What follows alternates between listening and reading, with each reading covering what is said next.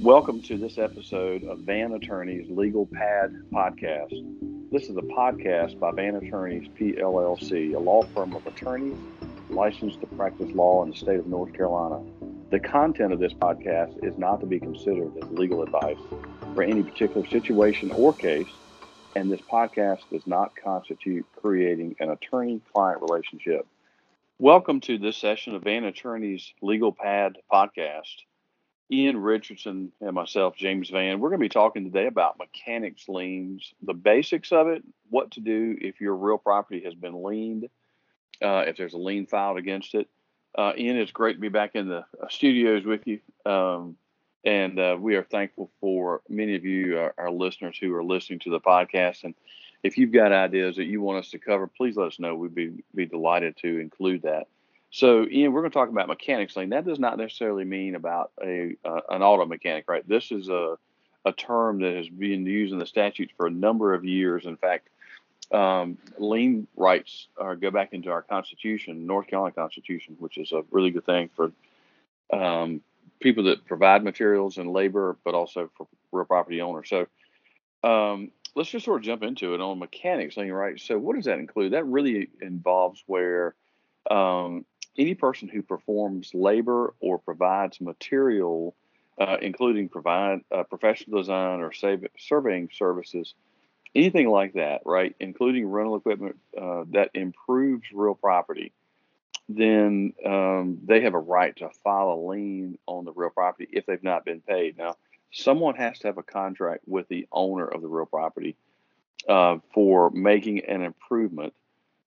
And then once they do that, the statutes in North Carolina and the Constitution allow someone who has provided materials or labor and they've not been paid to file that lien against the real property. That also includes, for example, let's just say you have the owner, right? And the owner hires a general contractor.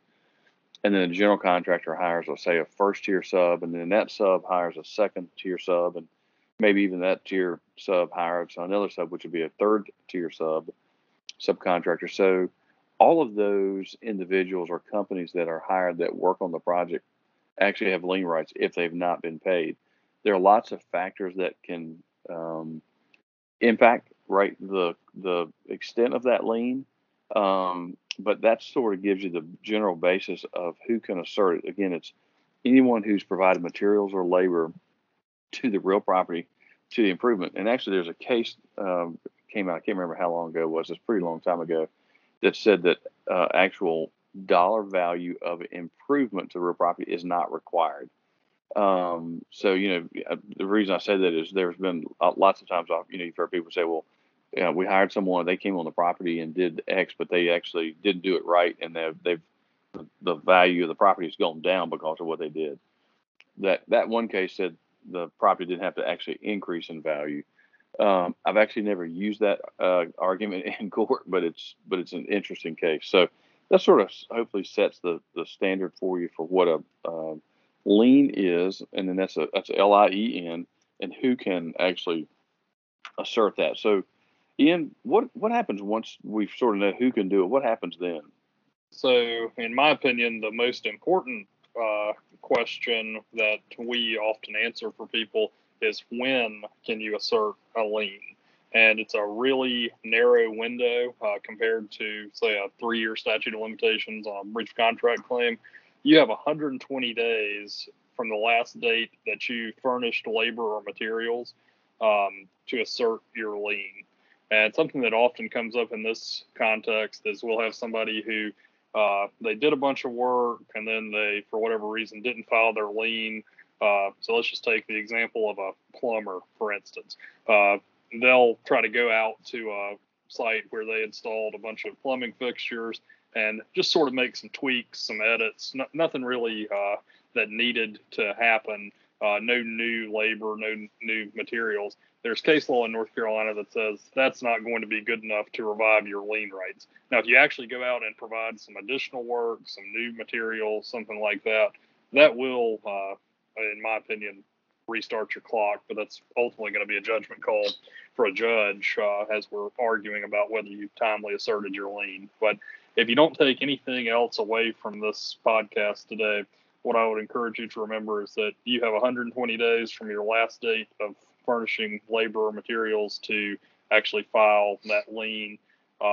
So usually the first question that I'll ask somebody if I get called with the person who wants to look at filing a mechanics lien is, well, when did you last do work? That way I know whether we need to drop everything and get going on this, or whether they are actually still out there performing work. The next thing that is important to know, and this is really more of a issue for the lawyers, in my opinion, is when do you need to sue to enforce the lien? So you have 120 days from the last date of work to file the lien, but you actually have to file a lawsuit to enforce that lien if you want to get the full benefit of it. And that needs to be done within 180 days of the last date of furnishing labor and materials. And I've actually tried a case where this issue came up, and probably the most nervous I've ever been in a courtroom while the Superior Court judge was doing a calculation at the end of the case. He had ruled with me, but he was making sure that we were within our 180 days. And my client had actually filed the lien himself before he came to me, but it was nerve-wracking. Thankfully, he concluded that everything was timely, but you never want to be close on that if you can avoid it. And then the last thing that is really a threshold question, in my opinion, is where do you assert the lien? Where do you file the lien? And it seems intuitive to me, but I'll just say it anyway. It's in the county where the real estate is located. And yeah, I can see someone having a venue clause in their contract saying that we're going to fight about all the disputes in Wake County. Well, if you've got a lien dispute, I don't think your venue clause allows you to assert a lien on real property in Wake County if the real property is in Johnston County. So your safest bet is, and really your only bet, in my opinion, is to file in the county where the real estate is located. So James, talk to us a little bit about what a lien agent is and how that fits into this entire process. Absolutely. Ian, and one thing that you were talking about, the dates, the 120-day, and I know we'll probably talk about this in another podcast, but a lien on funds, right, is a little bit different than a lien on real property. But just as a caveat to that 120, let's just say you're a subcontractor or a supplier and you realize you're 140 days out and you didn't file your lien, but you're still owed money and the people above you are owed money, right, in the chain. You actually still could assert your lien on funds, even though you're outside that 120. But the 120 really deals with just the real property issue. Just a caveat, just for folks that are listening, going, I wonder if that applies to both. So, yeah, just a note. I'll just throw in that I think that I wrote a blog post on that issue. So if I can remember, I'll have that linked down in the notes, just if anybody wants to take a look about a lien on funds in more detail. Yeah. So the lien agent, that statute came into being not too long ago. And the lien agent, one thing I try to get people to understand when we're talking about it is the lien agent statute really only protects the title insurance companies. It's not really designed to protect anybody else. The way it came about was the title insurance company they were pushing as a group to have sort of this notice provision added to the statute. And what it says is basically if you provide materials or labor to a real property project and you don't give them notice, then you don't have a right to file a lien. So the lien agent is required on every project in North Carolina that's over $30,000 and not going to be the residence of the general contractor. And it must be designated no later than the time period that the owner of the project first contracts with any person to improve the real property. So if a owner, say for example, is getting ready to do some, they're going to build a commercial building or house on it, generally speaking, they probably more than likely have already hired maybe the architect, but generally speaking, they're supposed to have the lien agent hired before that. But generally speaking, they do it when they get ready to pull the building permit, because the building permits offices require them to show them or tell them who the lien agent is. And the owner is obligated by statute to actually hire the lien agent. And most lien agents are title insurance companies in North Carolina. So they contract with them. A lot of times the general contractors will do it for the owner. Um, and again, it must be designated early on in the project. Subcontractors and suppliers are also supposed to notify the lien agent within 15 days of supplying labor or materials or equipment. Otherwise, they're unprotected if the property is sold, or if there's other transactions with the real property ownership.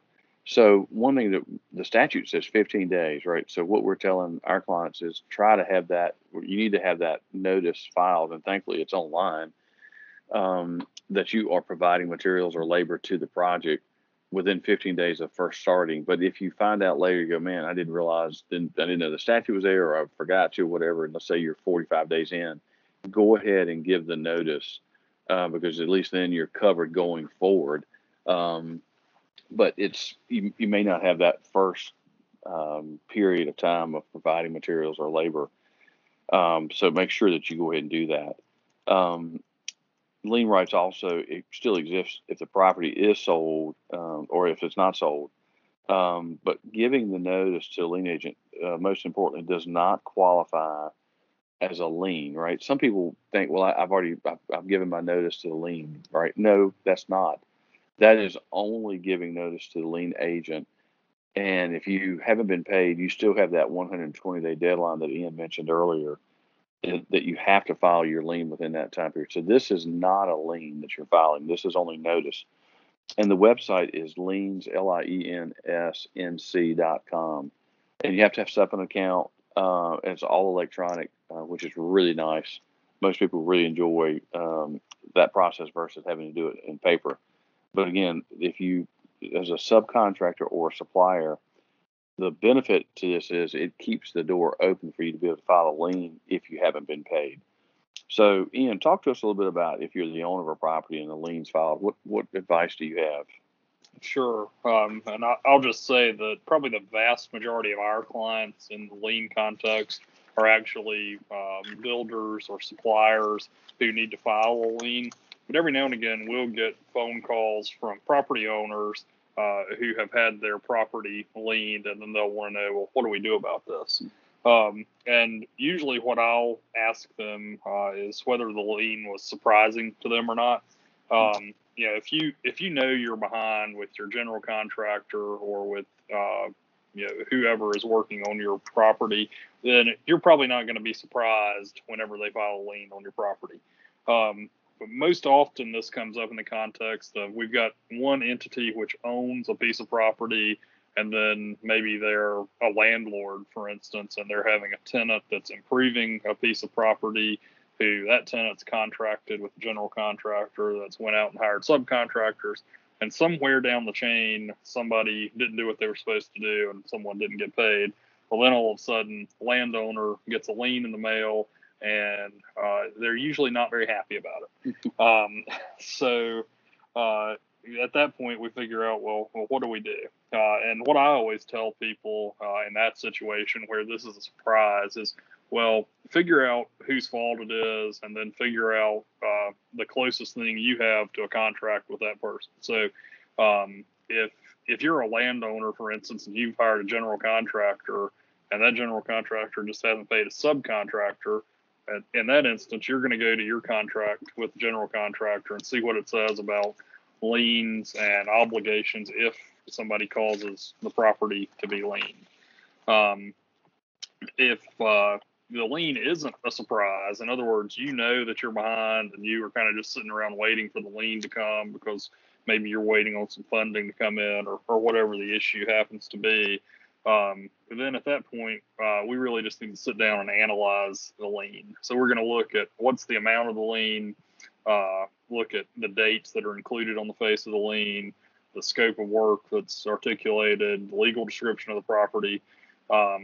So no matter what the circumstance of the lien, you really need to figure out what your defenses are. So if it's a surprise, if you didn't really have anything to do with it, your defenses are going to be basically telling whoever calls the lien to be put on the property to take care of it. If the reason that the lien was filed is your fault, then you may have some defenses to the lien, or we may just be analyzing, well, how do we get this taken care of as quickly and efficiently as possible? So, James, talk to us about if you're the general contractor and a subcontractor causes a lien to happen, what can you do? Yeah. So if you're the general contractor or if you're the owner, generally you're going to have a contract with those you've hired to do improvements to your property. You really need to have in your contract that there's a provision that says that they won't lien the project, or if they do, or someone that they've hired liens the project, that they are obligated, say within 15 days or pick a reasonable time period, to bond off the lien. So, and what bonding off the lien means is where they hire a bonding company to step in and say, okay, yeah, if for some reason we have to pay out, we'll pay it out, but we'll actually take the lien off the project of the property. So, in essence, the bond takes the place of the lien. They can do it that way, or they can actually take cash and deposit it at the clerk of court to cover the lien. So that's another way of bonding it off. But what this does is it frees up the real property, because a lien actually is an encumbrance against the real property. So if the owner is trying to sell the property, or they're trying to get financing or something of that nature, they're not going to be able to do that while the lien is on the property. So if you're an owner or GC or a first year sub, if you're hiring other people, we certainly suggest that you have language in there that says they should not allow any liens to be filed. If they do, they got to bond it off. And hopefully the contract would take care of that. Another way that you can do that in conjunction with it is to have partial lien waivers. And we hear from a lot of our clients that they get asked to sign partial lien waivers. Again, if just because the document is titled partial lien waiver doesn't necessarily mean the body complies with that. You just make sure you need to read it, make sure it's accurate. But a partial lien waiver that everyone, that maybe the GC signs, or first year sub, whoever's getting the payment, takes the pressure off of anybody above, right? Just saying, hey, look, as of this date, you've already received X number of dollars, so you can't be liening the property for that. So it gives you another way of defense to say the lien's got to come off the property. So hopefully that makes sense as owners or general contractor. But if you do own, if your own actions cause the property to be liened, what advice do you have, suggestions? Sure. So this is usually a situation where some issue other than your own cash flow considerations has resulted in your failing to pay. And most often I see this in the context of folks that buy property, hire a contractor to come in, renovate it, and then they try to resell it for a profit. So house flippers, effectively. And the way that this comes up, in my experience, is someone will hire somebody to come in, they'll do some work, and then for whatever reason, the work just wasn't quite up to par. There was some issue with it. But this person, the way they make their living is they need to close the property. They need to sell it. So what they may do, especially if whoever did the work is not a major issue, or even if it is a major issue, they'll just go ahead and they'll bond off the lien. That way they can close, take as much of their profit out as they can, with the exception of whatever they had to do to bond off the lien. And then it doesn't really hold them up. And then they can choose, if they want to fight for however long it takes about whether this contractor or subcontractor did a good job or not. But it doesn't slow down their process. And, you can take that in the context of a house flipper all the way up to a $30 million commercial project. It may make sense if you've got somebody in a commercial project who did some work, it wasn't up to par. You don't want to let a $100,000 outstanding balance to a subcontractor hold up your $30 million closing. So you're going to bond that off and then sort out the details, whether that contractor did good work later on. That's good advice. So let's think about strategic just for a little bit, right? Let's just say you're an owner or you're a general contractor and you receive a lien that either, say if you're the owner, GC filed or a sub filed, or if you're a GC, a lower tier sub may have filed it, and you realize that there's an error on the lien, right? Maybe the dates are wrong, or the work they did is wrong, or the Could be the dollar amount, depending on how they classify it, or the wrong county, or there's an error on it, right? So do you jump up and down and send off a letter saying you're wrong, blah blah blah? You can't do that. Well, what we would say is this: take a deep breath and let's look at it, right? We would suggest hiring counsel and walking through that to see, number one, where you are on the 120-day deadline. In North Carolina, liens cannot be amended. You may not amend a lien. Now, you can cancel a lien and file another one right behind it, right, to fix the error, but you have to be within that 120-day deadline that Ian mentioned earlier in order to comply with the statute. And the statute's pretty specifically clear about that. So you cannot amend it, but you can cancel it and file a new one.